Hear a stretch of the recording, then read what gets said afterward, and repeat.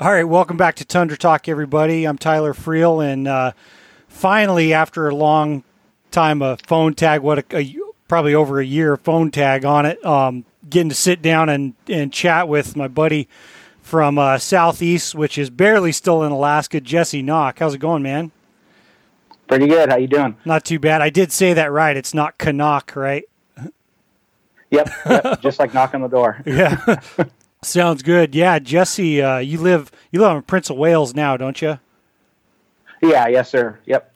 Yeah, that's it's crazy because I don't know, being an interior guy, it's just a totally complete. I like living in a different world basically, but you're still in Alaska.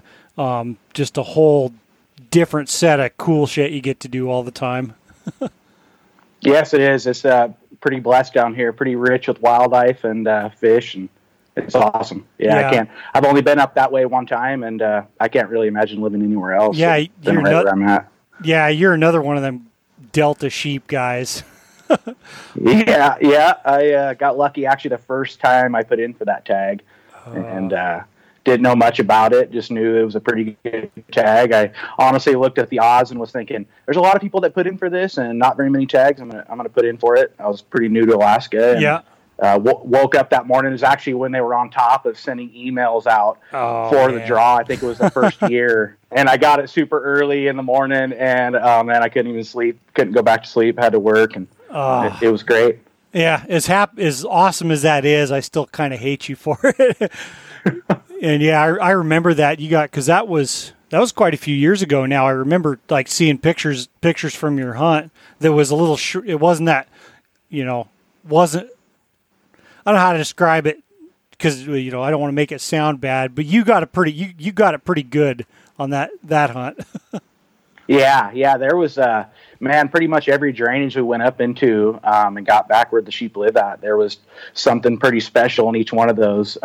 So yeah, that tag is pretty special, and I didn't know anything about sheep hunting, and I remember I think it was like day 4 or 5, and we're stomping around and had some rams already spooked out from us from another group of hunters. And I called my buddy, and he's a big sheep hunter. And yeah. I'm saying, and he goes, "How many legals have you seen so far?" And I remember, I think at that time I had seen 6. And he was like, 6 legal rams already? He was just, you're crazy. Quit bumming out. You'll find one here real soon. And it took till day 7. But yeah, I ended up finding a dandy. And it was awesome. Yeah, and that's all. I mean, it's super special, like that area. I've never had the tag, but getting to hunt that area, just the amount of rams in there and legal rams, it's pretty impressive. I mean, a lot of over-the-counter hunts, you can still get sheep, no problem, but you're talking like seeing, if you see more than a handful of legal rams, you're doing pretty good. Yeah, yep, exactly. Yep. So that's what he told me, and kind of kept confidence in the hunt. And I ended up hiking a big. I think that one was like 5.5 miles from pavement. So it wasn't that tough. We after about 7 days of trying it, we finally found one, and we saw him with a little banana head ram way up top, back into a canyon to the back end of it, and it was so far off, in so steep country. I thought we were just looking at him. We kind of laughed, and I go, "Let's throw the spotting scope on him and just kind of see what he is." We didn't even think we could make a play on. And I looked at the spotting scope and was like, "Wow, he's broomed and he's very heavy." And we laughed and just kept eating meal. And I told my friend Bo at the time, "Man, if he makes it down this rock face and goes down here to this and blah blah blah down to this, we can make a play on him." And we laughed, and we sat there and ate. And sure enough, that thing, it was textbook, exactly what I wanted him to do. It's kind of crazy to think about it to this day. He came all the way down to the elevation we're at, just across a steep canyon. And I ended up getting to 243 yards from him, I think, and put one right across the canyon from pretty much level across. And it took like 3 shots, and he actually ran down and ended up dying into a creek ravine right below us, and which was the creek we had to hike out of. So you can't beat that. No, it was actually pretty cool. I got it on film, and my friend was filming, and he dropped right there, and we camped on him and hiked out the next day and had buffalo burgers at that place there in Delta Junction. I can't remember the a little burger hut, but I can't even keep track of what, because it was Buffalo Diner down there. I don't know all what's still running down there lately. I think the last time when I came out of there with my buddy Frank, we ate breakfast at one of the places because it was like 8 o'clock in the morning, because we got back to the road at like 11:30, 10 miles from where the truck was. So we had to hitchhike the next morning. Basically, Frank had to go block traffic, like jump out in traffic to get someone to stop. But yeah, I'm envious. That sounds like it was a great hunt. Ours was fantastic too, but it was not fun getting him out of there. I mean, we shot him like 26 or 28 miles from where walking route back to the road. Huh. But holy yeah. smokes. So anyway, you and all my I swear I know more people with the Delta tag this year than without it. Like, it's in my circle of buddies. I'm like, I don't know. So I may end up going by myself. I'm like, there's not really anybody like that I would go hunting with that I trust or that doesn't have that Delta tag or a draw tag. Yep. So I can't complain drawing toke the last year though. But anyway, man. So I guess, and I don't know, like some of this is new for me. What's a little bit of your background? I mean, you and I started chatting, I don't know what, 5-6 years ago, and you were already in Southeast at that point. Were you not from down there? No, I actually grew up in Washington State, and I met a girl down there growing up and got together with her, and she was actually from Prince of Wales Island. And she'd go back and forth from her mom and her dad's. Nice. And we ended up getting married. And for a honeymoon vacation present, her dad bought us tickets to Prince of Wales Island, actually Wrangell. Oh. And we flew into Wrangell, and he picked us up in his aluminum, like charter style boat, Southeast type boat. And on the way back, we caught halibut. I caught silvers. We saw velvet bucks on the beach. This was July. And this was not even to Prince of Wales yet. This was actually crossing Clarence Strait, just around that area. And then when we got back, it was just I had never seen anything like it. And where I grew up on the coast of Washington by Mount St. Helens, it's there's a lot of timber. It's thick. It's really thick vegetation. Roosevelt elk, everybody hears about that. But this is just on another level. It's just extreme thick, extreme everything. And I saw a black bear the first day. I saw velvet bucks, halibut, like I said. And I thought to myself, man, how does the guy make a living on this island? And I framed houses at the time. I was a construction worker, and the housing market kind of got slow. And I went home and decided with the family decision that we were going to make the move to Alaska. And we kind of had a hold in. Like I said, my wife at the time had some family, so I started scratching around online, started going back to school for fish hatchery work. I love working with salmon. I love fishing. I love anything to do with fish. So I started going back to school for that, and I looked online and found a job at a hatchery for an organization up here I work for now called Burnett Inlet, the hatchery there. Nice. And I applied for it, and it's so remote and so wild that they can't really get people unless they're very wild like us that like that type of stuff, adventure, and I sent my application on a Tuesday, and he called me on a Wednesday, and I flew up on a Friday. Nice. And I never went back. And we moved my entire family up after that. And I've been here ever since. That was 2010. And I didn't begin to scratch the surface here. Yeah. This place is so crazy. Oh yeah, man. It's just, it's unbelievable. Well, and it's, I don't know, I love the interior, but in some ways that Southeast, and especially like the areas once you get banging around in there is so much there to do. I mean, there's a lot to do here too. It's just different and seems like a lot more concentrated type of stuff. It's like, you want to go fishing today? We'll go fishing today. We'll go shoot a bear, do this, or go deer hunt. Everything's just jam packed into this tight little spot. I mean, probably, at least from my very limited experience, like if it's anything like around a Fognac and Kodiak, it's like can be phenomenal hunting and, just unbelievable fishing and all that stuff, like right there. Like, I mean, I don't even know where to start because you're such a kind of all around guy. I guess, starting winter time, I keep threatening to come down there and go steelhead fishing with you. You guys. Yep. you're big into that. I mean, you're doing that almost every day in the winter, it seems like. Yeah. I my dad growing up fishing. That's why I love my job so much at a fish hatchery. My dad held steelhead fishing very high. Yeah. And I remember getting up my whole life there at the coast of Washington State, right by Mount St. Helens. There's lots of tributaries with just good runs of steelhead, and just having that in your blood from day one, coming to Prince of Wales or just Southeast in general. It doesn't have to be Prince of Wales Island. There's steelhead the entire coast. But it is the best of the best.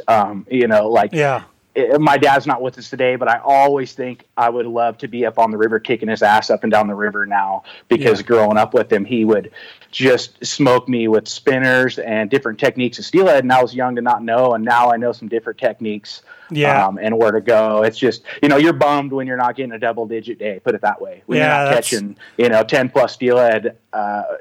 My wife here at home, I come home a while back, and she goes, "Oh, you don't look very happy," or some sort like that. And I was like, "Oh, I only got like 3 steelhead today." And it was like a kind of an off day. And she goes, "Oh, only 3 steelhead, bummer," and kind of made it sound. And I really thought about it and was like, wow, you are very lucky to go, and each one of those were chrome bright. Each one of them were just, a mile within the ocean. Yeah. So, I mean, that fish is just very special. Oh yeah, well, and I don't know much about steelhead fishing, at least from what you hear.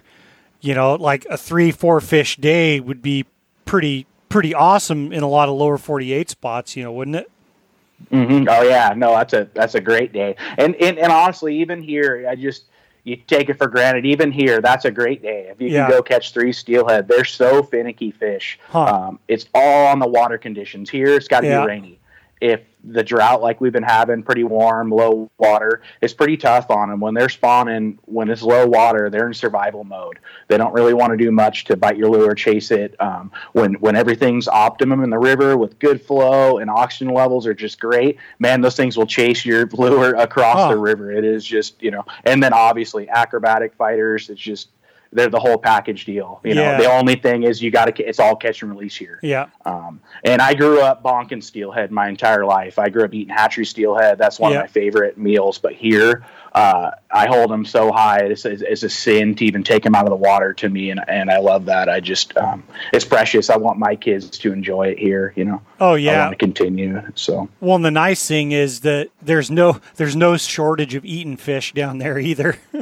No, and I work at a hatchery, so and it wouldn't even matter if I didn't work at a hatchery, because every stream has silvers. There's a couple hatchery runs of Chinook salmon here. That's really the only ones I want to eat, other than the sockeye. Yeah. Sockeye are the best, but there's been somewhat of a shortage in Southeast of sockeye.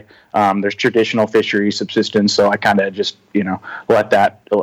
let people subsist off that. So. Yeah, totally. Do you guys have cutthroats running down there, like those famous sea run cutthroats? Yeah, we do. But those are fun. But I like the resident cutthroat, the big ones that are the lake I work in, Klawock Lake on Prince of Wales. It's just loaded with big cutthroat, and it's great. You just throw a spinner out, and I mean, you're talking 20-inch. Couple pound. Those are big cutthroats, because don't they? Oh, it's awesome. Don't they not live near as long as like rainbows and a lot of other trout species? I don't think so. But I'm not honestly sure the age class on that. I think steelhead take 2 to 3 years before they go to the ocean. Gotcha. And then they can be 2 saltfish. They can come back. So it all depends on the feed situation and what the fish is feeling. So it's cool about them. Yeah, there's some old ones. Yeah, it's cool. Yeah. I remember, growing up in Colorado, cutthroats were about the only. We ate a lot of them are stalker fish. It's just a totally different world and new level of spoiled being up here. But I always remember really liking cutthroats when I was down there. And I mean, here north of the Alaska Range, there's no wild trout except, I think once you get out closer to the ocean and up north, you get some char and stuff. But it's pretty. Even I say it's slim pickings around here. If you want to go, there's some spots if you want to go smash grayling, in little creeks. I mean, you can just catch them till you're sick of catching them. I mean, I can't say we're not spoiled. I don't know about you, but it's like I start getting pissed if it's like 2 or 3 casts without a fish. It's like, it's bullshit. We got to move. Exactly. Yep, I know a certain time of year, a certain hole for steelhead anyways, I can go there and make a certain drift with a float and a jig, like a marabou or schlappen jig, pink. And that is the color. If you can drift that just right, the presentation, it's game over every time for him. Man, it's pretty fun. Yeah, I highly suggest the trip. Yeah, that's cool. My buddy and I were out trying to do some king fishing the other night. They're getting a little sloppy by the time they get up here, but if you get them right at the mouth, they make pretty decent smoking. And there was definitely fish around, but we needed to be fishing bait, and we were fishing wiggle warts and stuff, and hooked up one, but I ended up losing him, so I was pretty bummed out. Nothing like you guys got down there. And silvers, as much as I've been to Kodiak and Afognak, I've never fished silvers or been there when they're running heavy, and that's kind of whole nother ball game too, I imagine. Yeah, they're fun fish. That's what we primarily raise at our hatchery, and that's at the Klawock River hatchery. That's all we raise is coho, 4.8 million, and release them right there in the estuary, which is like a mile from the hatchery. Nice. And like last year, we harvested 70-something thousand at the hatchery, and then our organization is primarily set up for commercial fishermen to catch our fish in the ocean for a nonprofit. So they take the biggest chunk out of our fish, but you can walk across the river on chrome bright coho, and I mean, it's when you say like you cast the spinner, it's hard to not hook a back of one trying to get one to bite, because it's so thick. So it's cool to see that type of benefit in a small island like this. You see everybody down there filling their freezers, and everybody's having a good time, high-fiving, and it's a good time of the year. Well, and I imagine the nice thing is it's a lot more isolated. It's not like combat fishing on the Kenai or something, It's just it takes a lot more to get there, so you don't get near the crowds, So that would kind of spoil it for me. I can't stand that kind of, I can't stand combat fishing or hunting. Yeah, me neither. And that's the biggest thing, here is there's so much country, and you'll see guys, you'll run into people, non-resident hunters or non-island hunters that come here just because it's an island. But for the most part, you could find your own little spot where you won't see anything. And you get far enough back, the animals probably haven't seen anybody. Like you blow the deer call, deer comes running, and never seen anybody. You get out there in the springtime, big boar, he probably hasn't seen very many people at all. So that, it's pretty lucky. Yeah, and living there, I guess you probably, like living anywhere, you get a feel for how everything works. And do you guys get quite a few off islanders in general and out of staters come hunt there? I mean, I know. Well, it's funny. I don't know how to say this without pissing somebody off, but like being a local, you're going to get like a little miffed or annoyed when people are crowding your areas, so to speak. That being said, like I want to go hunt other places too, so there's a give and take to it. But it seems like Prince of Wales, just like every other podcast, someone, Prince of Wales this, Prince of Wales that. Do you like see a bunch of traffic like that? Are those like the guys you laugh at when they show up on the ferry and?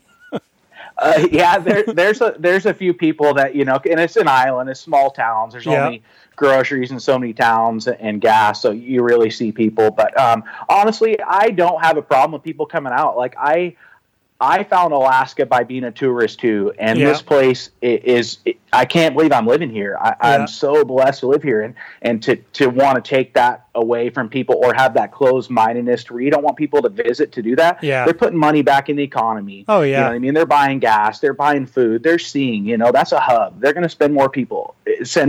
And for a small island like that, it needs it. It needs to thrive on stuff like that. Oh, yeah. And honestly, if I'm back in somewhere and a guy comes up on me, I'm going to high-five him, honestly, because he's earned it too. I know how far back I've been, and we're both into the same thing, and I was raised to be respectful of the fellow hunter. Like if we came back to the same area, we're probably on the same track at what's going on, and I always figured out hunters always kind of congregate in the same type of areas, especially on island. You see creeks, you see drainages, basins, and it's going to attract people, and you're going to see people. And for the most part, anybody I've met on the island, it's just been great. Even the non-residents, they're so thankful, and just everybody has a great time. You can go one direction, your buddy can go the next direction, and you're going to see stuff that both of you won't see together, and you're going to have the time of your life. It does suck to see something. You don't get me wrong. I'm not gonna. It does suck, especially when you hike far back in, but man, they earn it too. So well, and I guess that maybe I didn't say that quite right, because I think there's just like a part of you that's just like, man, shit, another guy. But at the same time, you're like, well, they, just like you said, they put in the effort too, and if they're willing to do that, most of the time when you bump into people like that, we've even had guys where you bump into and then like, all right, let's do a little coordinating session so we can go our separate ways and not interfere with each other. Because, no one, I'm not going to say no one, but most reasonable people that are willing to work hard for that, they don't like seeing you as much as you don't like seeing them. So you can kind of be cordial and help each other out. And I don't know, most people are pretty cool like that. I just thought that was curious because that's all you hear, Prince of Wales. Yeah. Of course, I think all the deer got killed by wolves, right? So the deer hunting's no good. So everybody should go to Kodiak this year. Yeah, pretty much. That's a consensus on the island, And I didn't grow up here, and I want to make a point that I didn't grow up here. I'm still very new to it, so I can honestly see how somebody's point of view, if they grew up here and they're hunting for meat strictly. They're going out there because they live a very subsistence driven lifestyle here. Yeah. And I can totally see the point to where like guys like me that do photography for companies and are getting gear or have high dollar gear, and I'm not out there for a different reason, but I'm out there at the same time these guys are that grew up there and they've hunted it their whole life in the same canyon, and they come running up on a guy like me that maybe have my video camera out and it makes it look like I'm doing something different. In reality, I'm out there filling my freezer too. I'm just, I experience it a total different way to some people, like I like living through photography on the hunt too. I like filming stuff, so I could see how people that grew up here would, be bummed more when they see people, in their spots that, they're trying to get their meat for the year. They're not trying to go kill a trophy 4-point buck, to brag on their Instagram account, have these cool photos of products. They're out there legitly trying to go get meat for their family. Yep. And I totally get that. The longer I'm here, I get that, so, but at the same time, I'm me, and I'm going to do what I do, and they do what they do, and we intermingle and mesh together. So it's pretty cool. Yep. And as I say, it's is August 1st the big day? Yeah, August 1st is the deer? big day. Yeah, and that's for non-island residents, anybody out of off the island. But there's a federal subsistence season for island Unit 2 residents that opens July 24th. Nice. So it gives them an extra week. A lot of people disagree with that, but it gives them an extra week to go up into the Alpine or drive the road system and take a chunk of meat before people come here, and put some pressure on them. So I not knowing that country there, generally those Alpine type hunts take a fairly significant amount of effort. It's like almost like goat hunting, isn't it, down there where you go? Yeah, no, it is pretty much identical to goat hunting. If you go on a hunt in Southeast, whether it's Prince of Wales or Revilla Island or Sitka around that way, it's going to be the same thing on a goat hunt. They're in the steep, slick stuff back in the rocks. I mean, they eat the same stuff up there. They live in the same terrain. If you want to experience a goat hunt and you don't want to put a bunch of money into that white creature up on top, go on a Sitka blacktail hunt in Southeast Alaska, and it will show you what it takes mentally, physically, gear-wise, everything to get tailored into that type of hunt, because they'll show you. Oh yeah, it's great. and those big velvet bucks are so pretty. Oh man, I grew up with blacktail on the coast, and it's a different creature up here, a Sitka blacktail, but it's a blacktail, and there is no other creatures. I haven't hunted everything in Alaska, but there is no other creature other than an elk coming into the call. We were bow hunting and they're coming in that gets me excited as a big Sitka blacktail does, especially when you see something big, mature, like a big 4-point, something about those just gets you. Oh yeah, gets me wild anyway.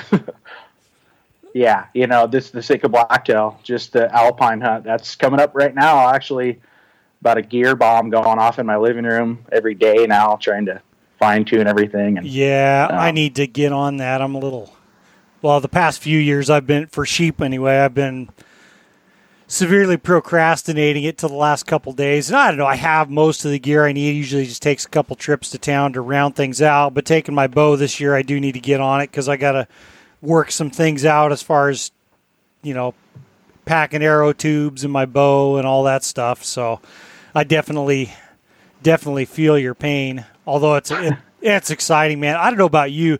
I get more stressed about it the past few years until I actually go, and then I'm super excited. I remember the days of like having a gear pile starting at like the end of May.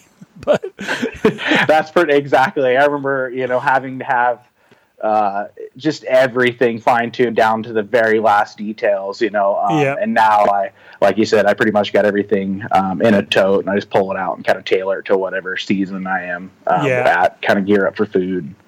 So and it's getting close. Yeah, and can you just shoot one buck early? I can shoot. I can fill 5 tags. Oh, nice. Too early. Yeah, as a resident Unit 2, I can shoot 5 deer. But I usually shoot like 4. I usually keep it to the board resident, across state Alaska. And shoot 4. No, that's nice. So I mean, and people think that's a lot of deer, but that ain't a lot of meat.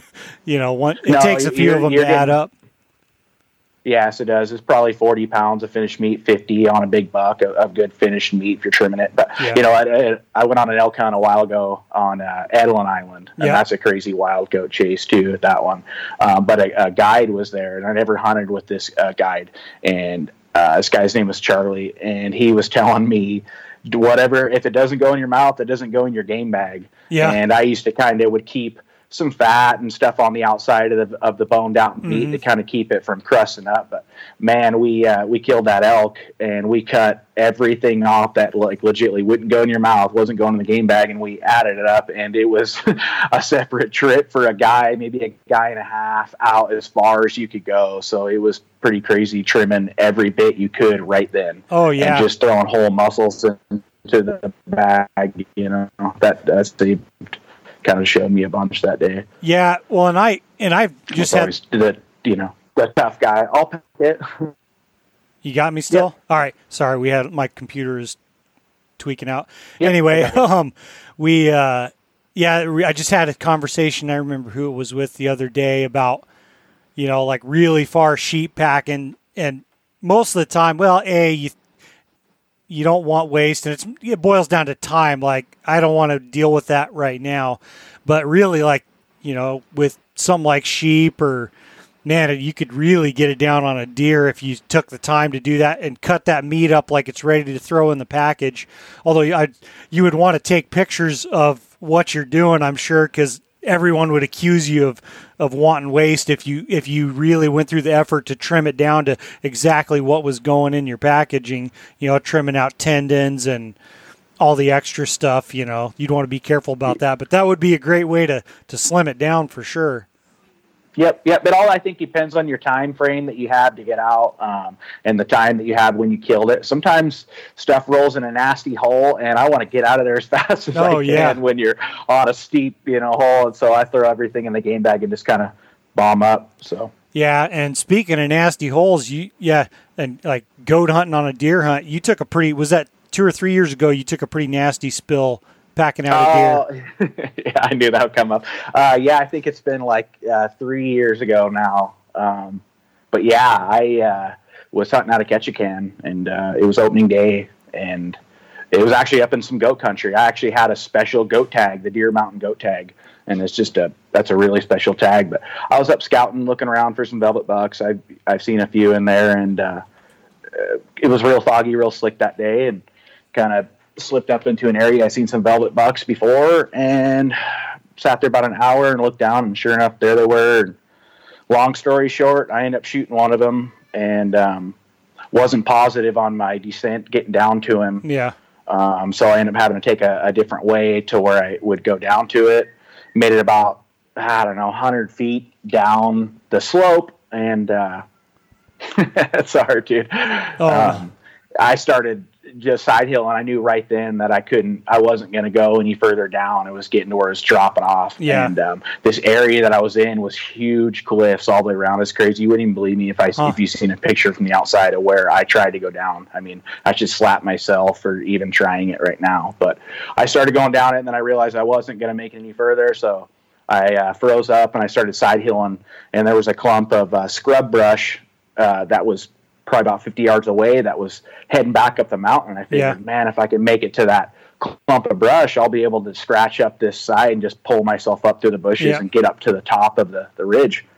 And I think on my third cross step, going across the mountain and I had crampons and trekking poles on, man. But it's so slick here and steep that you break free. There's not really much that's going to stop you. So on the third step, I broke free and started sliding down, and I was clawing the mountain, trying to get anything I could to stop myself. And I had Gore-Tex rain gear on, and that's like a garbage sack on grass, so I just started sliding like crazy.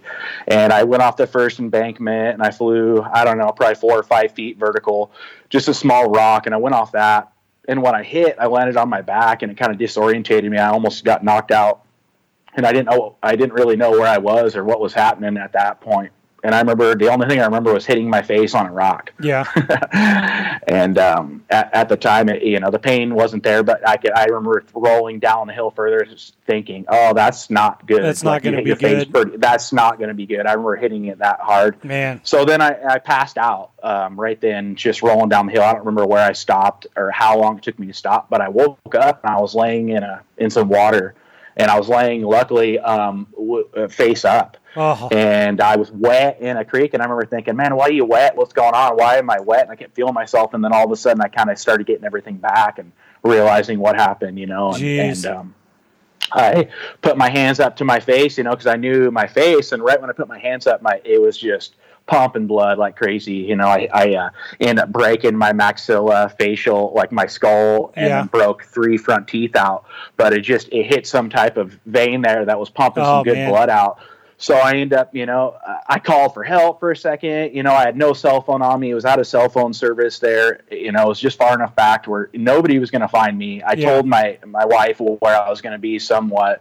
And I started hollering for help, kind of disorientated. Then I realized that you're the only person that's going to get out of here, and I kind of got enough sense to tie. I had a merino wool shirt in my backpack, and I got that out, and I tied it on my face. Yeah. And I tried to plug up my mouth as much as I could, and then I just started bombing, scratching up the hill as hard as I could, and I got up to the top of the mountain. And it was bleeding so bad, and I was panicking that I literally thought that I was probably going to bleed out. I didn't know what was going to happen. Boy. So what my goal was just to at least make it till the top of the trail, get up to where the top of the ridge where somebody could find you if you pass out. That was my first goal. Get up there, boom, get up top, and then everything can go from there. So I get up top, and I make it, and I'm still pretty coherent, but my ankle is kind of getting pretty sore. Mm-hmm. So I start walking a little further, and my ankle's really getting sore. And there's a cabin up top this mountain. And I wanted to make it to the cabin because it's kind of a tourist attraction. I figured, man, somebody could, maybe they got a radio, maybe they got something to get me out of here. And this was before I had my inReach. So I had no communication. So I start walking a little further, and I ran into a couple, and they were like just terrified of me. I had like dirt claws in my mouth and couldn't talk, and they're like, what is going on? And I was embarrassed. I honestly didn't really want them to mess their day up by having to get me down the 3.5 mile trail to the pavement where I parked at. Yeah. So I at the time, my ankle wasn't that, it didn't hurt that bad. So I was still limping, try to go a little further. And then another couple, I met them. And by the time I met them, I couldn't walk on it. I was like using my gun as a crutch, and I was just kind of dragging it because it was pretty badly broken. Man. And I met that couple, man, and like saving grace, blessed that they were a nurse. They were a couple, both of them are nurses, and they were from the lower 48, and they were working at the Ketchikan Hospital. And they laid me down, and I checked for going into shock, and she opened up my boot and was like, oh, it's broken immediately. And she's laced it back up. And she goes, don't take the boot off because it's going to swell up too big. She goes, you need to keep it on. So we ended up making some phone calls. I got to a little patch of service right there. They went me down to this landing where a helicopter could get to. And a float plane pilot that we fly out of Ketchikan called Alaska, Ryan McHugh, Alaska Seaplane Tours. Great guy, great pilot. Highly recommend him. he's got a helicopter business too. And I saw him flying around the mountain earlier that day. And I thought, man, I'm not calling the Coast Guard. Yeah. You know, I'm calling my friend Ryan. He could pick me up in his helicopter. And we got through to him. And he said, he goes, I'll be there in a half hour. And he dropped his clients off and bombed straight to me and picked me up right then, you know. And at the time, I called my friend to come pick my gun and my backpack up, so we wouldn't have it in a helicopter. He drove me straight down to the hospital. My wife Ashley was there waiting for me, and I ended up having a broken ankle, bruised up all over, broke my fingernails trying to scrape the mountain as I was, you know, and then broke my face pretty bad. Had to have 2 facial reconstruction surgeries on the front half, and now I have a partial denture, you know, right now, until it heals fully, until I can put my post in for my you know, permanent replacement teeth. Well, you're looking pretty good considering. Yeah, I know. You wouldn't think I fell down like that, but no, it's just. I always think back. It's kind of crazy to think that I didn't go off a bigger cliff. There was a ton of them. Yeah, and the chances of me falling on a ledge and was able to stop without rolling, I was out. I wouldn't even have known if I would have fallen off a cliff. It was over for me when I passed out. You know, to think about it this day, but it's a learning experience. It's you know, it's made you a ton mentally tougher. You know, there's not really much that, you know, kind of scary. I don't put myself in situations like that. That's the biggest thing, you know. Yeah, that's nuts, man. Never having been in near that imminent a situation. I mean, you wake up like that. It's interesting to hear you describe like how your thought patterns are, and it kind of, you know, a lot of people would have no idea or completely fall apart. I mean, it just kind of shows like the mental toughness and acuity to be like, all right, you know, this is not a good situation, and what am I going to have to do? Even like, you know, you're talking about figuring you're going to bleed out. Well, I got to try to get to a spot where someone's going to find me, you know. That's... you know, because the country's so broken up that they won't find you, you know, and you know, they do a good job search and rescue here, but it'd be a tough one. So that, you know, I think goals are good for anybody, you know. Oh yeah, for sure, man. So that's that was nuts. Didn't mean to like bring that up, you know, as the novelty thing to bring up, but I mean, it just shows how steep and nasty a lot of that country down there is. I haven't seen that. I say that not having seen most of it, but when you know, trekking poles and crampons and you still go, I imagine it's like some spots where that vegetation gets so soppy and just sloughs off. Is that kind of what happens? Yeah, that's exactly what happened. There was a seep coming out of the mountain, and it was just a small little, you know, crag in the mountain. It was real wet. That's exactly what happened. I was trying to cross that, and that's what happened. But I don't much. People can learn from my dumbass experience of just, you know, biting off more than I can chew and shooting that deer. And actually, I want to add this to it. The guy that hiked up and got my backpack and gun, one of my best friends, Matt Allen, he lives in Ketchikan. He hiked up the next day and got my deer. Yeah, I remember that. Yes, and he went around the way I should have, and it took him all day to circumnavigate around to come up from the bottom, but he did, and got my deer, and what a guy, huh? He brings a boned out sack of meat to my porch, and I was still in a cast laying there, like, you know, so I just got released from the hospital. Sipping Jello through a straw or whatever. Yeah, exactly. That's what it was, a joke with us. It was backstrap milkshakes. Yeah. That's what he told me was. Oh, man. But yeah, needless to say, that was a scary deal, and you know, I'm definitely glad to see you back at it, and it doesn't seem to have dissuaded you. I was going to ask you too. Are you going goat hunting at all this year? Because that's another big passion of yours. Yeah, you know, living in Ketchikan, it's pretty blessed to have some good over-the-counter goat spots right behind the island.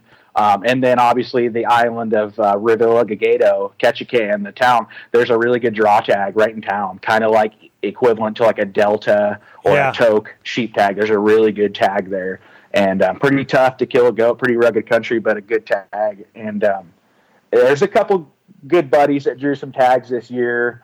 on those special hunts, and it's like I always call it the Disneyland tag. It's you're going to see some very mature animals, and a lot of times they're in pretty good spots. You got to get far back in there, but there's some pretty good country. So there's a buddy that's he wants to hunt an early tag in August, like right around the opener, the 15th, and then I got another friend that's got another tag right in the same unit, but it's like a sub unit of that wants to hunt it in October. And both of these guys what's crazy is both these guys have drawn these 2 tags already, and I helped both of them get goats already on these tags. So, well, and how many tags have you drawn in the meantime?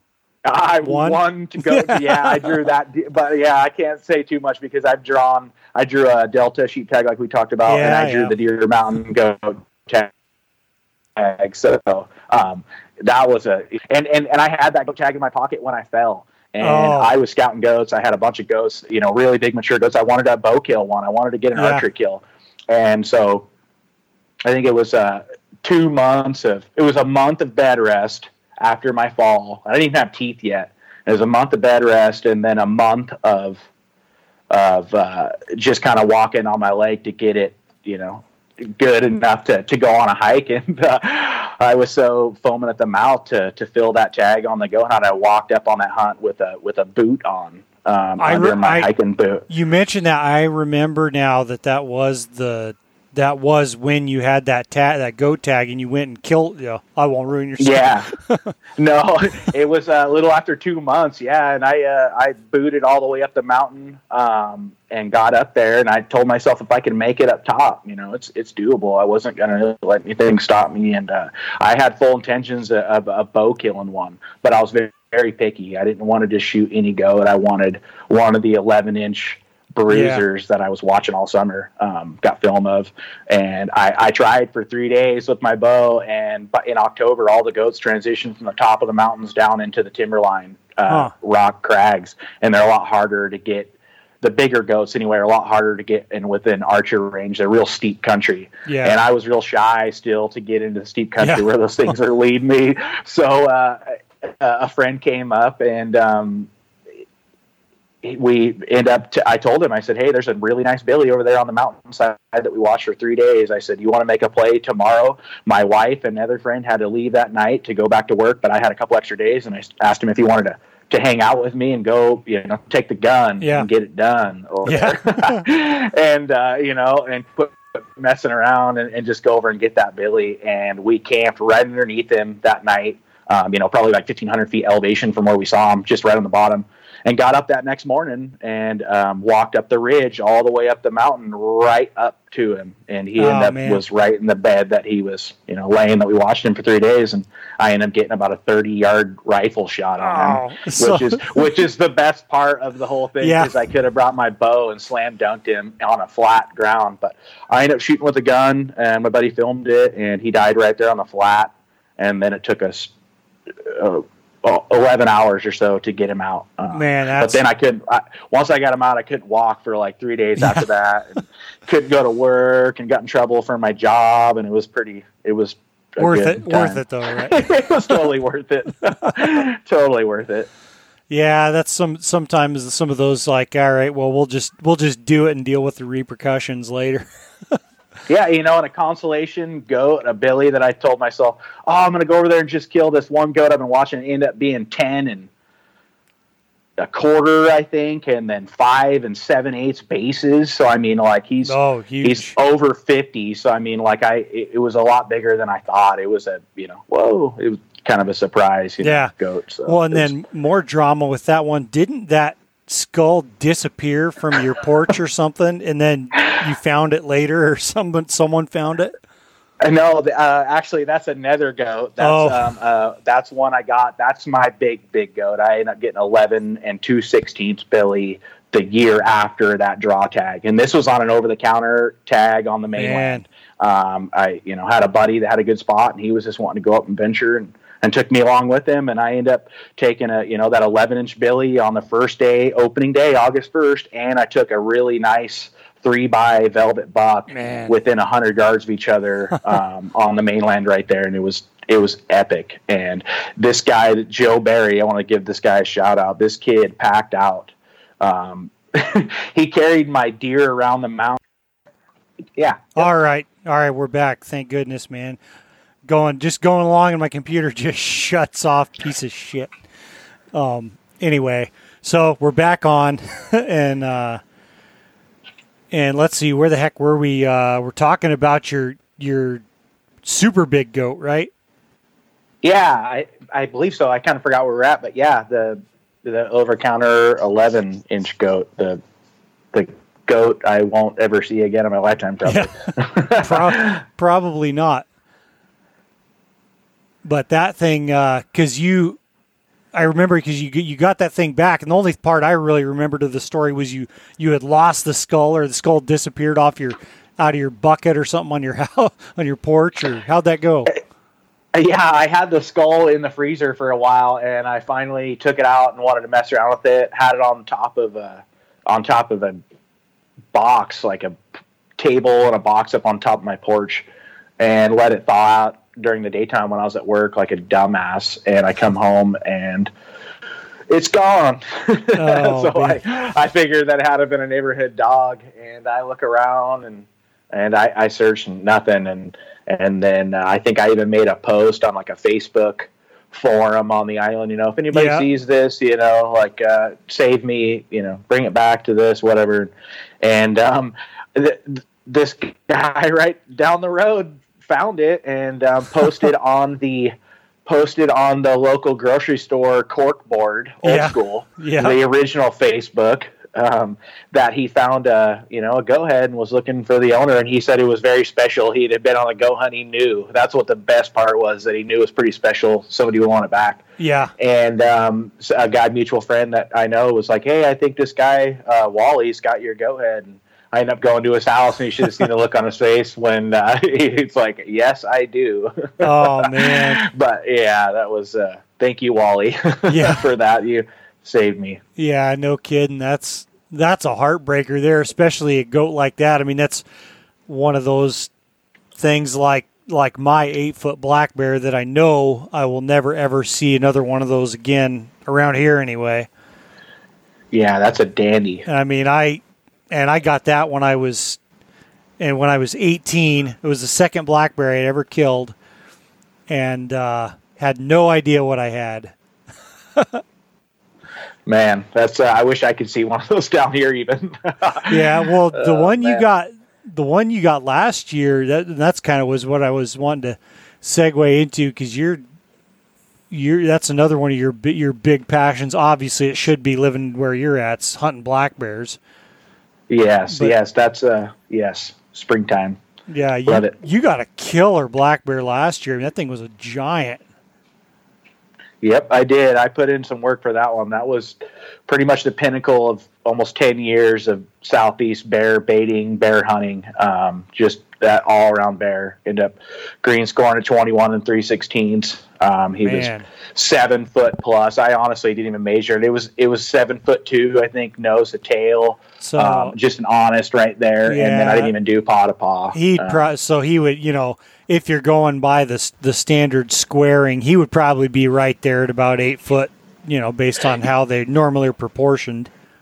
Yep. Yeah. He was like I said, I put in a ton of work for that bear. I hiked in further than I ever have to set a bait. I was crossing 2 streams to get back to this hole where I knew some bears are at. So that was really cool to see it all pay off, on the game camera. That was actually the first bear that hit that bait that year. Oh, wow. I put in, and that's what's so crazy is I put in so much work prior scouting and, just getting ready for the season, that when it all paid off, it just felt really weird that it happened all of a sudden, because usually it never happens like that for me on a bait. Usually I got to kind of play cat and mouse with them a little bit. But I know all about that, man. It's well, that's just something with baiting in general.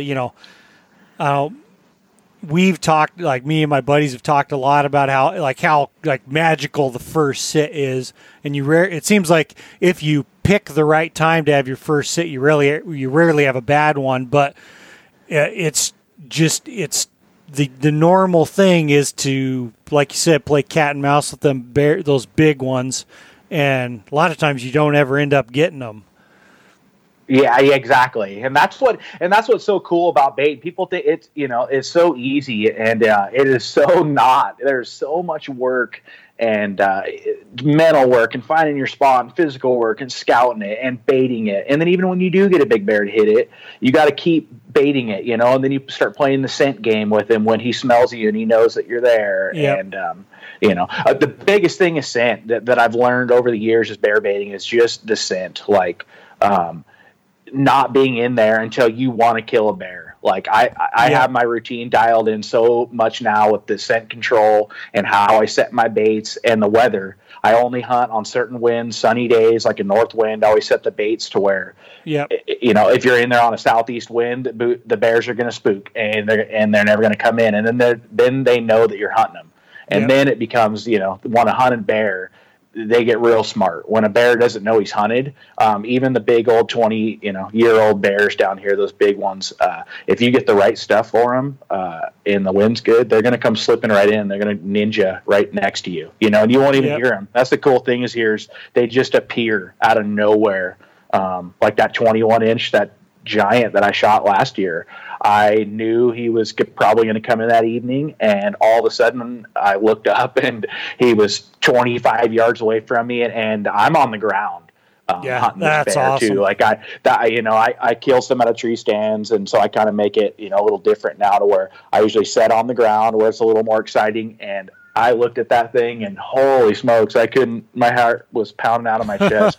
He had his nose up in the air like they always do. Like, he was just sitting there sniffing and sniffing. He knew that, something, they know you're baiting them. So they come in cautious no matter what. But man, I started using some scent stuff a few years ago from Boar Masters out of Idaho. Yeah. And that stuff is so strong, right? There's nothing like it. Once I started using that the baiting game changed. Like there's a cherry smell. That's my favorite. There's a cherry spray, and I sprayed it like crazy on the trail that I saw him. That I knew he was coming in and out of. Yeah. And that bear was just sniffing like crazy on that stuff, and boom, he comes in, and I did my best. I got the camera dialed in right on there, zoomed in fully. And just let him come in. And I told myself the first opportunity I get to put an arrow in this bear, I'm going to kill him. Because I usually let him come in and watch him for a bit. But I told myself that this was something special. This is the one I wanted. He was a 7-foot bear. He was, Boone and Crockett class skull. Yep. He had a big white blaze patch on his chest. He wasn't barely rubbed. The bears down here get really rubbed. Yeah. Their paws are usually bald, forehead rubs, chest rubs. But this one had about as good as coat as you can get. Man. And, I let that arrow rip on him. I think it was like 22 yards on the ground, right there with him. And I shot him, and it was a little further back than I wanted. Kind of was like, but I knew it was a pretty good shot. And I started setting up the blood trail and looking, and no blood. And it's pretty big, open, older timber where I set this bait down on this tide flat. And I couldn't find any blood, and I started kind of doing circles back, and I couldn't find anything. And so I backed out. I didn't want to push this bear. I just told myself, you know what, he's in there somewhere. I get a good shot, be confident. I went home. I called a couple bear hunting masters that I know. I think I even texted you, maybe even sent you the video clip of the kill, and was asking, is this a good arrow placement?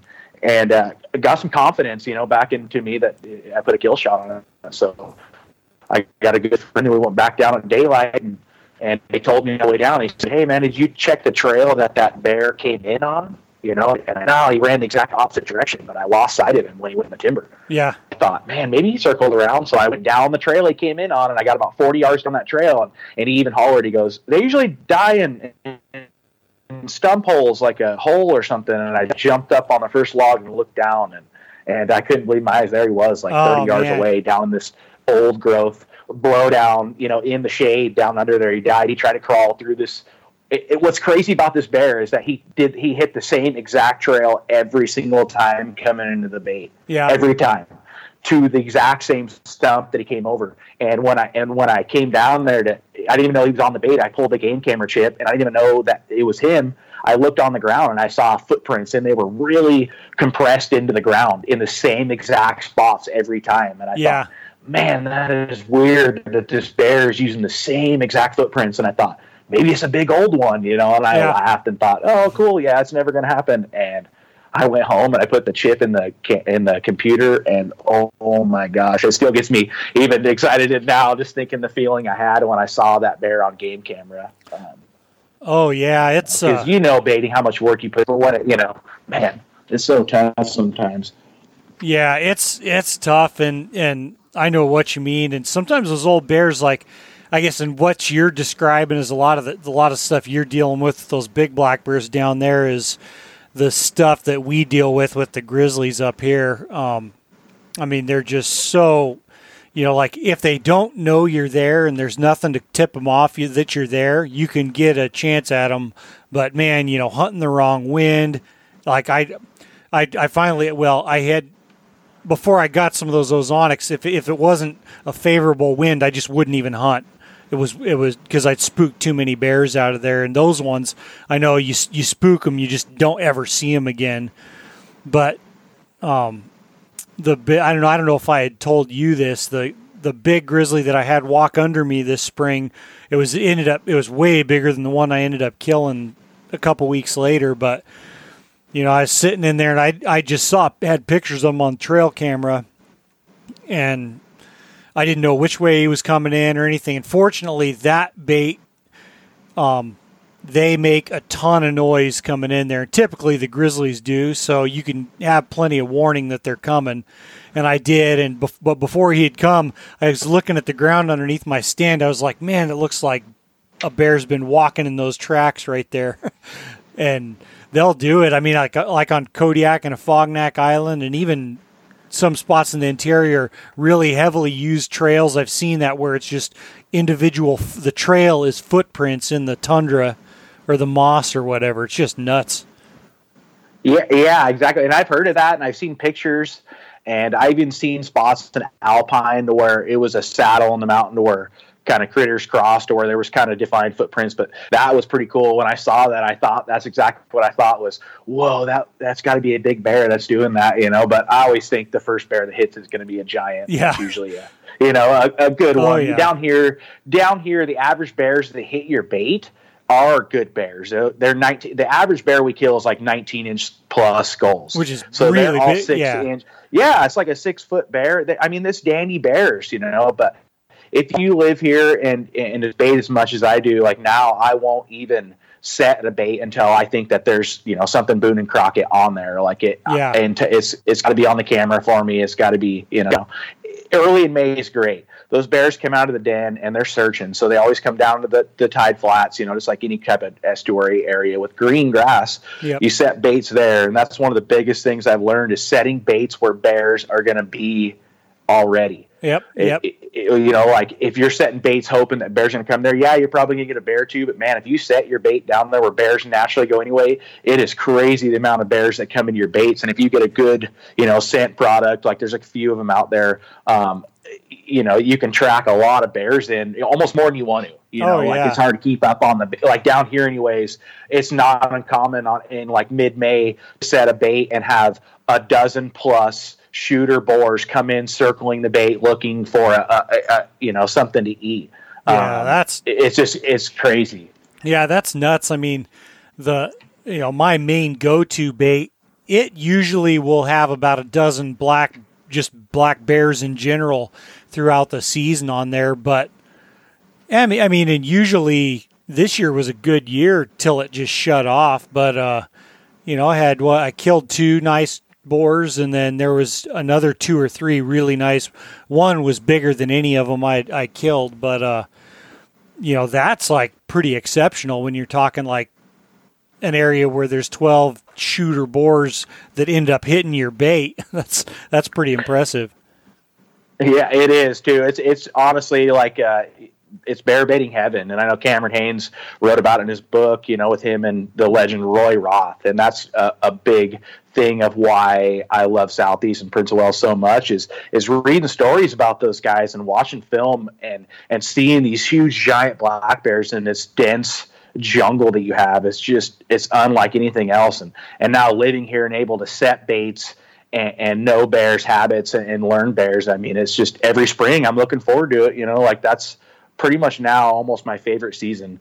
and I think it's a combination. It's just bears in general, but it's a big one. Alaska winters are tough sometimes, and they're long, and and when you're watching the snow melt and things are growing and going, it's a good time of the year, and it's perfect for black bears to be hunting right then. It's a good first hunt of the year, good starter hunt, get everything, all the kinks dialed in before your real intense mountain hunts or Yeah, so it's just nice to get out and sit in the woods in the springtime too, and you guys down there are like 3-4 weeks ahead of us usually, because you start getting bears in there pretty much right away once the season opens in the middle of April, don't you? Yeah, yep. I've set baits on the 15th of April and had bears on them by the 19th of April. I think it's the earliest. Like this last year, the big bear I killed was on April 28th or 29th. And that's something I learned over the years too, is I always would be hot and heavy. April 15th would be the bait out. Yep. And I'd be bummed out the first couple weeks that they wouldn't be getting hit, because I think this is the place. There's so many black bears, it's got to be. But I kind of burned myself out. Well, now I kind of wait a little bit longer, and when you get a little bit, once the green's up and once bears start moving around, you can do your homework before the season. That's very important. Is find your spot before the bears are out, so you don't start spooking them around. You find your spot, you go set your bait. It's you can get it dialed in to where you kill the bear the first night you set if the wind's good and your scent's good. Yeah, and that's that's why I think a lot of people get the impression of it being easy, but man, to set up a situation where you kill that bear the first night you sit is a lot of freaking knowledge, experience, and work. But it's funny because I always see you getting going, and getting bear action like there right after the opener. And I don't know, I'm always chomping at the bit this time of year. And there's so many guys that are up. April 15th, got our bear baits out, and it's like, well, yeah, you're probably not going to have bears on it for a month, which really is about, I can't say too much because I put my bait out as absolutely soon as I can get on the river, but it's still like May. Well, I shot the one May 12th this year. That's the earliest one I've ever killed. Usually it's like May 15th before the action starts picking up, and then they're usually not even eating, like they haven't pushed their plugs out till almost June 1st or so. And then it's like that first week and a half of June is when it really gets hot usually. So, April 15th, that's a lot. Some guys I know do burn themselves out running and checking their bait 3 times a week till they either get sick of it or June rolls around. Yeah, and then your big bear hits and you're not on top of it, And what I've learned here is that, those big bears have to have food. They're not going to keep coming into that bait if there's nothing there.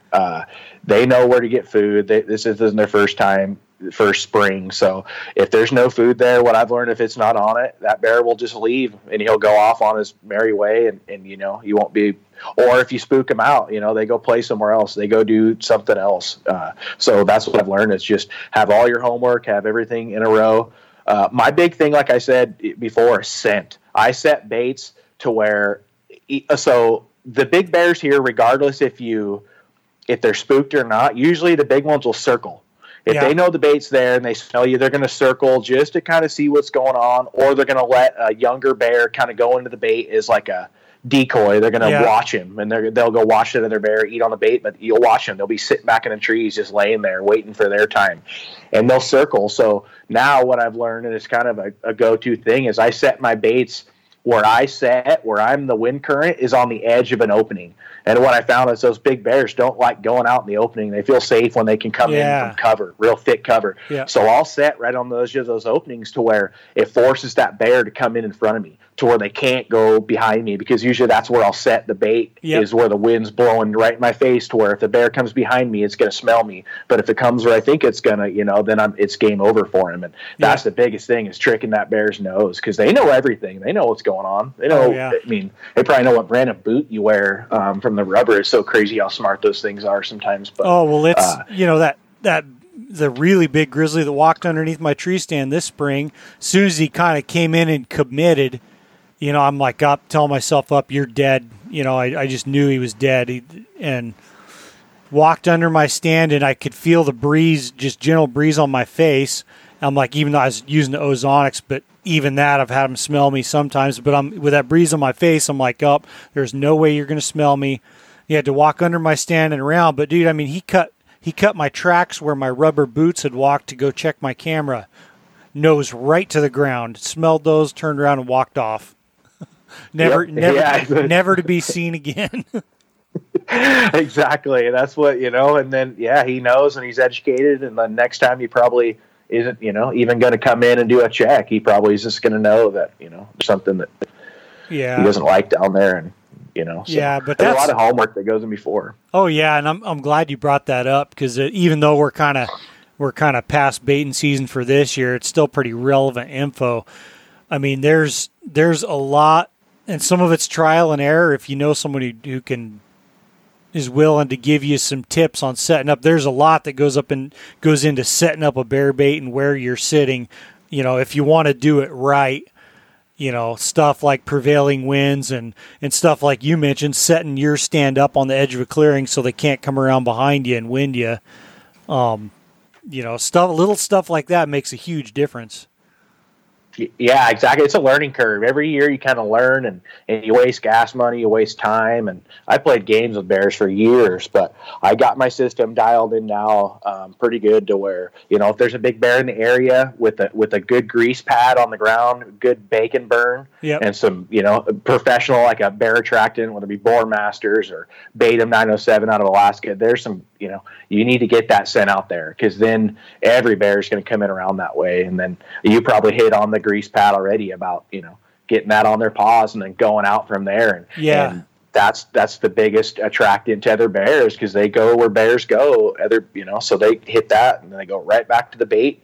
And so, I got another 20-inch bear before on a bait and it came in from another bear. It wasn't even on that bait, and another bear hit it, and then a day later when he took off, that big bear came in on the exact same trail that one came in, and it ended up being my first real big bear. It was a giant. And I played cat and mouse with that bear too.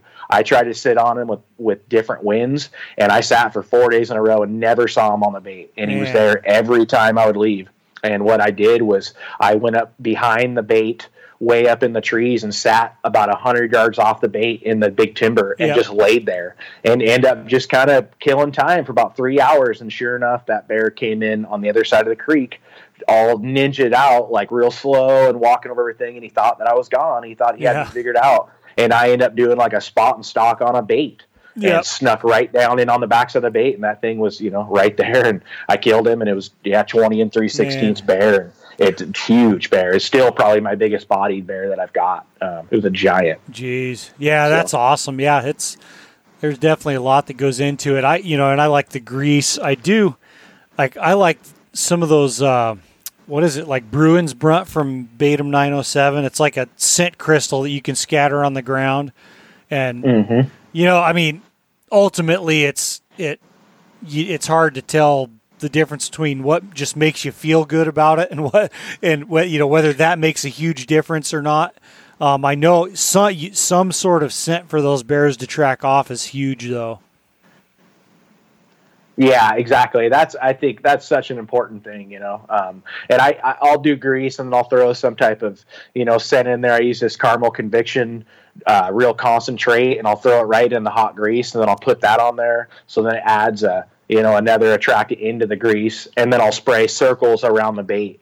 And what I do with the circles around the bait is I feel like you said, just what feels good for you. But I think it gives me a little more cover scent in a circular area. Like, so if that bear comes in front of the bait and like here, it's really brushy. Yeah. So you're not really going to get a shot unless the bear's right in on the bait. So a lot of times they'll be coming in out of the weeds and they might be trying to circle you, and I think if you got that cover scent, real intense spray around the bait, I think that kind of overpowers their nose and almost drowns it out to where they're the one thing's on their mind here is just hit that dog food. And that's what I bait with is dog food. And early May's better here. Later in May, they'll start moving around a little bit to where you'll get different bears, but they're not, like I call it, slaves to the bait.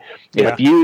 If you get some good bait in an area, that bear's going to hit that thing. And if there's enough protein for him to where if he's filling up, man, he's going to come back again until, there's a reason not. But I've even learned that if you don't hit it fast enough, they're going to eat on it for a few days, and then a lot of times they'll move out. They like to feed other spots, and Yeah, that's interesting. And well, just the timing wise, when the bears start getting active, here's a lot closer to the rut, and I really like even in May, I'll use that sow and heat sense. And yes. I'm fully convinced that stuff works. Even early season. I mean, there's just too many times. Well, this year, and the rut's not really till early June, but even this year, the bait had not been getting hit at all, and I dumped a bunch of sow and heat gel, and then 2 days later, come back and there's 3 boars on it. Tell me that's not why they're there. I mean, it's early, sure, but I know that that they know that those sows are going to start coming in heat soon, and I don't know. It just, at the very worst, it makes me feel good. At the very best, it's just been too many times that's using that sow and heat stuff has lined up with big boars showing up like within a day or two. Yep. I'm a firm believer, I know once they get like you said, the plug out and feed, that's their main objective is rut. That's what they're looking for is sows. And once that transition goes from the food right off the bat into rut, then I start hunting like beach lines and start hunting, like logging roads, even clear cuts, because you'll find these travel corridors where these bears start moving. And if that's something you're into too, like a spot and stock, that's a great opportunity. It's when those bears are cruising the road systems here, because you can just drive, you can rent a car, you can drive the entire road system, and you will see black bears like everywhere. Might not be big, giant one every time, but you will see black bears. Yeah, that's cool. Yeah, well, and you killed another big one on the beach this spring, wasn't it? Yeah, that was a great hunt. That was wild. That was a adventure hunt for me. Mark Boardman from Vortex. Yeah. He's been putting in for a few years to draw this tag, and he finally drew. And a couple of good buddies, that one guy lives in Craig, Rob Ensley, he drew, and his friend Chris Seniel drew. And we all decided to kind of team up and head to a real remote part of the island that I've never been to, but I've always wanted to go. And man, we went there. It was everything that I imagined and more. There was a ton of bears. These guys, I think we camped for 3 nights, and they all shot 3 nice bears, spot and stock on the beach with guns. I was the primary film guy on this hunt. We were actually testing out some new binoculars from Vortex that just came out, those new HD binoculars. So they're amazing, shameless plug, but we were kind of doing some photography for that and hunting bears at the same time. They killed 3 bears. We got them all skinned out. I brought my bow along, but I told them that, and once they filled their tags, and it had to be a slob bear for me to even kind of want to go after it. I was, unless we've seen that on the way home from the real remote spot, there's bears everywhere. We ended up spotting a nice bear on the beach, and I honestly wasn't really that into it. It's kind of funny to even say that. I was like, oh, there's another bear, because we've seen like 100 on the trip. I was like, oh, there's another one eating on the beach. And we kind of looked at it, and what was real difficult in this area we were is that they were all big, nice bears. They were all 6 to 7 foot mature boars we were seeing on the beach. So it was real hard to judge the size. They were all kind of cookie cutter, we were calling them. Well, I saw this bear, and I'm like, man, it's a nice bear. It's about like all the rest we've been seeing, nothing like a stupid shooter boar. We saw 3 of those in 3 days on this trip, like Boone and Crockett, giant 7 to 8 foot boars, huge, and we didn't get any of them, they were already onto us. But on the way home, we saw that. Mark talked me into, making a stock on that thing and told me he would run the camera. And it was back in this little tidal estuary, kind of secluded lagoon. And sure enough, we snuck right around the beach on him, and the wind was just perfect. It was actually kind of a stiff wind, probably like a 15-mile-an-hour wind. Yeah. So it was real good, and you could tell exactly what it was doing. And I looked at the bear, and he's filming, and I even said, oh, man, that's a nice bear. Like, I'm going to arrow this bear if I can get close to him. And he was flipping crabs, Where I hunt bears, they're eating grass. Where we hunted on this part of the island, they were eating crabs. Wow. And he was just flipping rock after rock on the beach and just didn't really care about anything. So every time you would flip a rock and start chewing, I told Mark, hey, let's cover some ground. Let's get it closer. Sure enough, man, we covered it to like, I think 60 or 70 yards. And I was like, man, let's just set up right here. I was like, this bear's facing us. He's going to keep walking this way. And I kind of was excited for what was going to happen. You know, there's a bunch of scenarios I was playing in my mind, and that bear kept feeding all the way up. And man, sure enough, I looked over at Mark and was like thinking, we gave him the look like, this is going to happen, dude. And that bear came in and he flipped up a piece of driftwood right in front of me. And it was kind of cool because I got it on film. I'll show you the film sometime. And he flips it up and it has made this cool hollow thumping sound, dry piece of driftwood. And then he steps off the log, and right then he knew something wasn't right with us. And by then we were 23 yards or something from him right then. And he starts to turn to do what bears do. Sometimes they'll size judge each other up, and they'll do like a standoff with each other. Yeah. And he kind of started turning sideways, and I drew on him. And I'm thinking, okay, there it is, 20-yard shot. And then he sees me drawing, and then he turns and steps like 2 more steps facing me. Oh. And I turned down a big giant shot on a boar on a bait a few years ago. It was a 21-inch boar. I know it for a fact now, but I didn't take the shot because he was facing me, and he took off the bait, and he never came back, and I never saw him again. So I told myself, man, if I ever get one of those good shots right there, I'm gonna, I practice enough, I'm gonna take that thing. And sure enough, dude, I let that thing rip, and it buried up the fletchings right in him, and he took off into the southeast jungle, and I looked at Mark like, holy cow, can you believe that happened? And we looked over in the ocean, and our friends Chris and Rob were still in the big boat, sitting in the ocean, anchored up, watching from the boat, probably 300 yards off. And we took the little Zodiac raft called Bear Force One, we called it that trip, hauled some bears out, and ended up killing that bear. And we blood trailed him in the trees, and end up, honestly, tell you the truth, I ended up jumping him, didn't give him enough time. He was laying down, almost dead. He jumped up and didn't have much in him. I ended up having a second arrow in him. I don't feel good about it, but it was what I had to do. Second arrow. You didn't hear about one of my bears this year, so that would make you feel a lot better. It doesn't go as planned always, but we got him, and it was cool. It was a good trip. It was 100%. We got back 4 guys, 4 bears, and I think 4 total days of 2 travel days and 2 days of hunting. That isn't anything to shake a stick at there, man. That's awesome.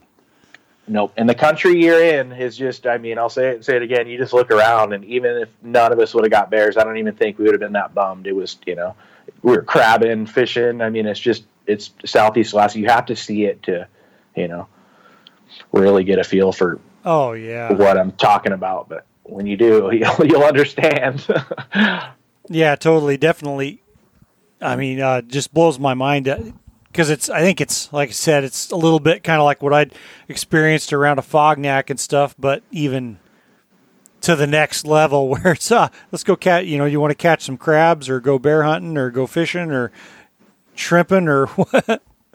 Yeah, there's actually not enough time to really do what you want. You kind of just got to plan for what you want to do most. And, primary was taking bears. So that's what we did. It was a good time because there's a ton of bears on the island, and like we said about the wolves and the deer, there's a ton of predators on the island, and the deer have just took a little hit in the last few years, even from what I've known on Prince Wells, and I haven't been here a long time, but there's definitely a short amount of deer. I'm not saying there's no deer, but there's definitely less deer, but it's on a downward swing. I think with some good predator management, they're up in the bear tags, and they're going to have a full wolf season this year. Yeah, there's some good trappers on the island, some really good trappers, so they're going to get after it. That's one thing I noticed, at least loosely following along the past couple of years. They've had like a wolf quota that they shut the season down after like a couple hundred of them, and weren't they filling the quota like in a couple weeks?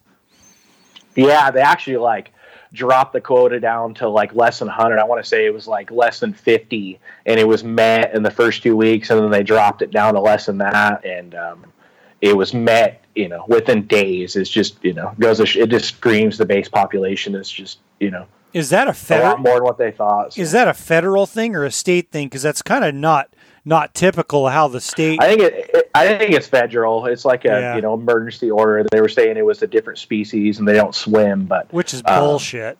These wolves swim. Trust me, I've seen them take down deer in the ocean. That's one thing I'm very lucky to work at some remote wild spots, and I have seen some wolves take down some deer, and I've seen wolves take down goats, and I've had a wolf take my deer last year on the island. I mean, jeez. I shot this Sitka.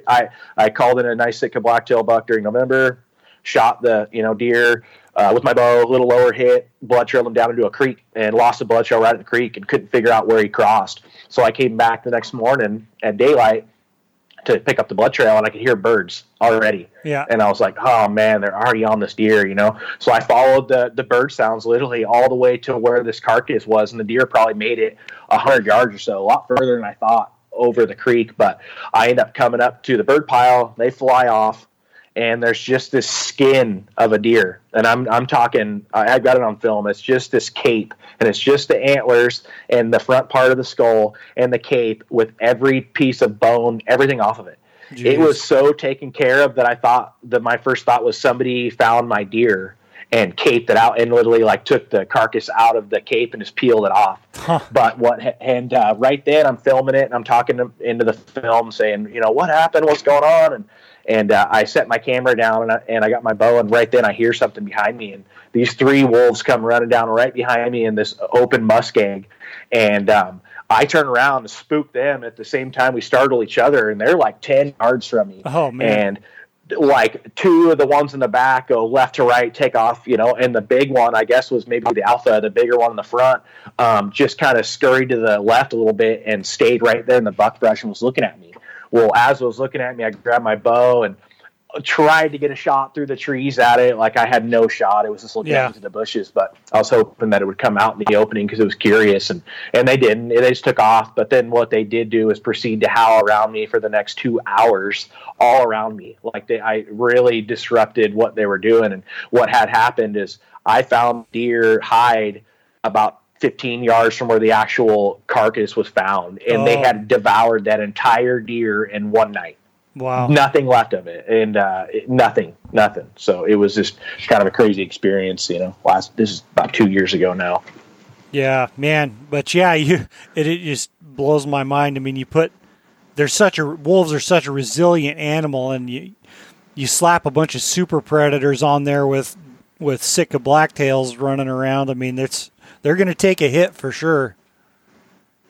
Yeah, they do too. There's a lot of hunting pressure. There's lots of black bears. That how good a bear's nose. And tell me they can't smell a fawn from for sure miles away. So I mean, it's just everything's tough on them. And I know with moose, even black bears and grizzly bears, they can smell when those cows are about to drop calves. I'm sure it's the same way.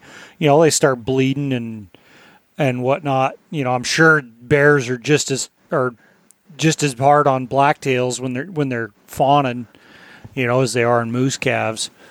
But yeah, they do. That's they're very hard on them. But yeah, I guess I don't know. Everyone likes to paint us sometimes as being anti-predator, but I want to hunt them too. So I want to have some of them around or trap them or whatever the particular animal is. So it's all just a balance. Yep. But well, man. Anyway, I probably better get running, but I appreciate you taking the time to do it and putting up with my technical malfunctions. Oh, no problem. I live on Prince of Wales. I'm used to everything malfunctioning digitally. It takes me a full day to upload photos to companies, so yeah, totally understandable. Yeah, it's kind of we're not totally out of civilization, but sitting on the fringes a little bit. But yeah, man, it's been real nice to catch up with you. I know we've been trying to line this up for quite a while, and next time we'll have to make sure it's not quite as long. What stuff do you got going this fall? I just got some deer hunts right around home. I'm going to help out with some goat tags. I really want to kill a big, mature Sitka blacktail with my bow, and I've missed 2 really nice bucks 2 years in a row now, which is crazy to even say. But it's got me driven now to where that's my goal is this year is kill a really nice buck with my bow during November. So yeah, that's what I have going on. Nice. That's awesome, man. People want to check out your photos or work or anything like that. Where can they find you? Yeah, they can go to AK Mountain Bound on Instagram or Jesse Knock on Facebook. I do have a website going to be up and running here real soon. It's going to be mountainbound.net. And what that's going to do is it's your ticket to Alaska. What I'm going to do is it's going to be some film, some photos of Alaska. But what I'm going to do is just tell people what kind of gear they need and tailor, hunts for Alaska. Just help the fellow hunter out. There's going to be some articles, some gear list, backpack weight list, just some different things for people just to kind of get an edge before they come up here on doing a type of Alaska hunt. I'm a firm believer in hunters helping hunters. Don't hesitate to send me a post message if you have any questions about Alaska. I love that. I think that's one of the biggest things about social media now is that people can help people, and I've benefited from it greatly. Through all the negative, bad rap that it gets, I have some of the greatest relationships with friends that I have, and some of the best opportunities I've ever gotten was from social media. So, Well, that's how you and I linked up. Yeah. Yeah, exactly. It's perfect. So, that's what the website is going to be tailored to. It's just helping people out, so I hope that gets up and running soon and be releasing some films on it. Working on a bear film right now, kind of the pinnacle of my bear hunting stuff. So everything I do, I pretty much film. So I have a ton of footage. I just got to get around to doing something with it. So yeah, you should, man. So I'm looking forward to seeing that. But all right, man. Well, thanks again, and we'll talk to you soon. So thanks for having me, Tyler. Appreciate it. Yeah, no problem, man. And if you enjoy Tundra Talk, you can leave a good review on iTunes or whatever platform you listen on. That would be awesome. And if you have any questions, you can email podcast at tundratalkak.com. And if you want to support the podcast, you can do so on patreon.com/Tundra Talk. Thank you.